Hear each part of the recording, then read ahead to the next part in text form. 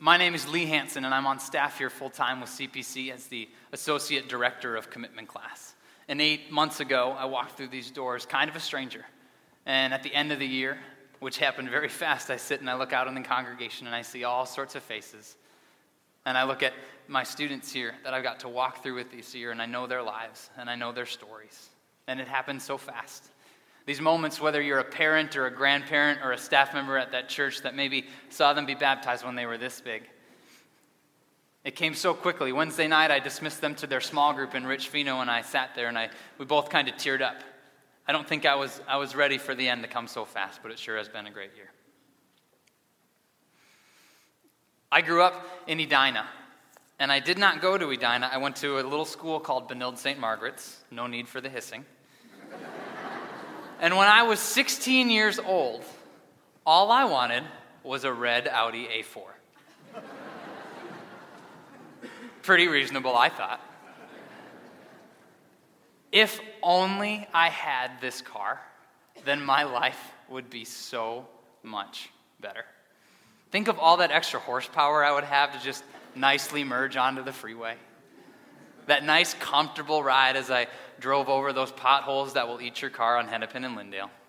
Wouldn't even feel them. You know the ones. I was convinced that if I had this car, then my life would be so much better. Now, something you need to know about me, and the staff here has come to know quite well, I don't always prepare for things the best. I'm kind of a last-minute type of guy, and yesterday I was supposed to be here at 3:30.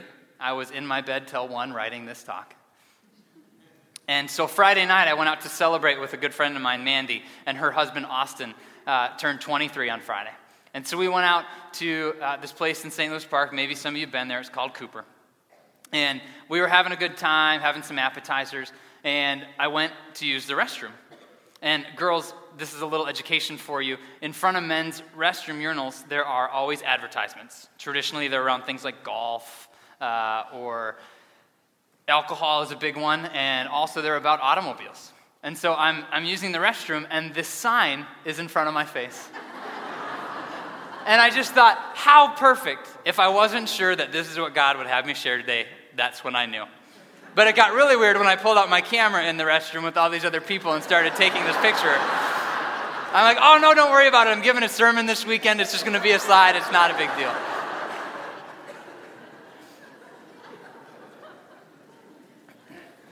Whether you're aware of it or not, we live in a world full of these if and these then scenarios. We spend countless hours running through our heads, if only, fill in the blank, then my life would be so much different. And maybe it's not a red Audi A4 for you, but tell me if any of these sound familiar. If I just had a little bit bigger of a house, then my problems would be solved. Or if I just had a little bit more money, a little bit bigger 401k, I'd be so much more at peace. If I just had a different job or better clothes. How many of you resonate with this one? If I just had an iPhone or an iPad, then I could certainly be a bigger part of solving the world's crises. Or maybe a little bit more personal for some of you. If my wife or if my husband would just, and you can fill in that blank, then our marriage would be so much better. If he didn't or if she didn't say that, then. Or if my mom and my dad just weren't so strict, if they just understood me, then my life would be so much happier. If this boy or this girl would like me, or if I could just get in to this group of friends, then my life would be so much better. And if I stop and I think about these statements, and if you stop and you think about these statements, do we really think that a house or more money in our bank account or a certain friend group is really going to give us what our souls are craving? And furthermore, I wonder how different my life would be. I wonder how different this church would be, your marriages, your relationships with your folks would be, if we just shifted our focus a little bit. and came to understand that what our hearts and our souls are really longing for is to know Jesus more and to know Jesus in a different way. And I wonder what our lives would look like if our hearts sounded maybe a little bit more like this. If I just understood grace a little bit better then. Or if I just had passion for unity in the church like Paul did then. Or if I just had the zeal to know Jesus like Peter did then. Maybe our lives would look a little bit different. We're in this series of speaking out of the book of Philippians, which is a letter that Paul wrote to a group of people, a mixed group of people just like us, young and old, wealthy, not so wealthy. And this group, this hodgepodge of people, had all sorts of questions running through their heads about how their lives might be so much different. And so we pick up the text in Philippians chapter 2, verse 1. And I chose to speak out of the Message because I think that whoever wrote the Message did a fantastic job of summarizing what Paul was trying to get across. So listen to some of these questions that Paul's asking. Paul says, if you've gotten anything at all out of following Christ, if his love has made any difference in your life, if being in a community of the Spirit means anything to you, if you have a heart, if you care, then do me a favor. Then agree with each other. Then love each other. Be deep-spirited friends. Don't push your way up to the front. Don't sweet-talk your way to the top. Put yourself aside and help others get ahead.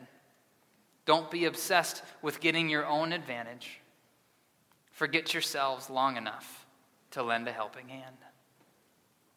And one of the things that I think is so creative and so insightful that Paul's doing in this passage so subtly is he's so framed a set of invitations and questions that's encouraging this body of believers, this group of people, to take a long, hard look at their lives, inviting them to a better life, one like Christ's.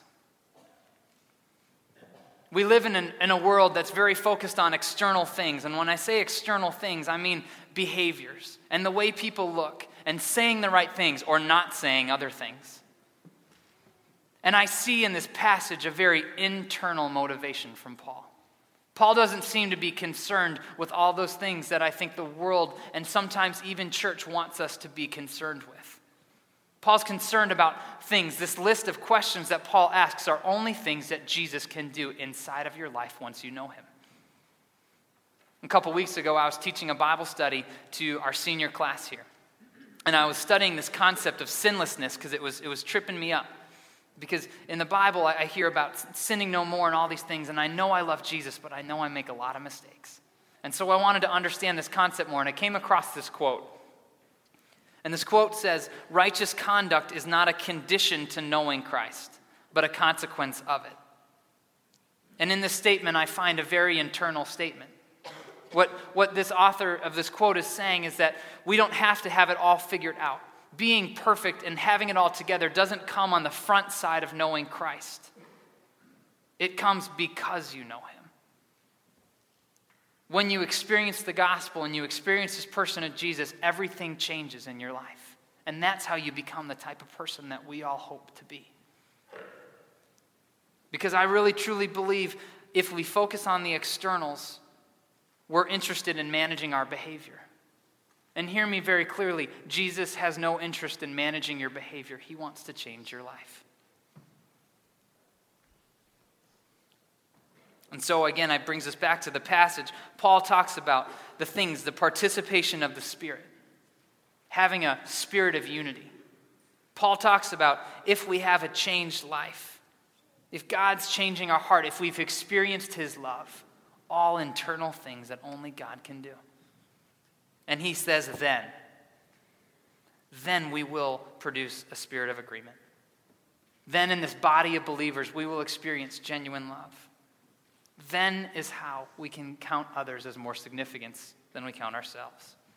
Because, church, I really believe that we can't expect this place, this group, this body of people to be something that we aren't willing to become ourselves. And we can only get there through knowing the person of Christ and understanding the gospel in a way that we may not today. When I read this passage, I really believe that Paul was looking for the right results. And to get there, Paul was asking the right types of questions. He wasn't focused on external things and stuff, but he was focused on a group of people, a body of believers just like me and you, that wanted to figure out how to follow this rabbi, inviting them to take a long, hard look at their lives and their hearts and their road to Jesus in order that they might become nothing short of the men and women that God was calling them to be. And because they were becoming these men and women that God were calling them to be, that this church, this body of believers, would come nothing less than the place that God intended it to be. After reading this over and over, it seemed so obvious to me. Hindsight's always 20/20, isn't it? How we end up where we do so often. And I truly believe it's because we're so focused on the wrong things. And it's so easy to ask ourselves the wrong questions. And so I wonder, what are the wrong if and then scenarios? What are those scenes that you keep running through your head that you might be asking yourself? Are we concerned with the cares of this world? Or do we hunger and thirst to know Jesus better? Do we just want life to be easier, or are we longing to do whatever it takes to know holiness? Do we consider others more significant than ourselves, or are we constantly worried about getting to the front? In congregation, as we gather to celebrate and as we gather to welcome in a whole new generation of the church, of our future leaders, may we be encouraging. May we model. And may we be the types of people that are asking the right questions. And commitment class of 2011, may you be a generation that's so tuned into Jesus that at a very young age you begin asking yourselves the right questions that will in turn lead this body to be the body that God's intending for us to be. Pray with me.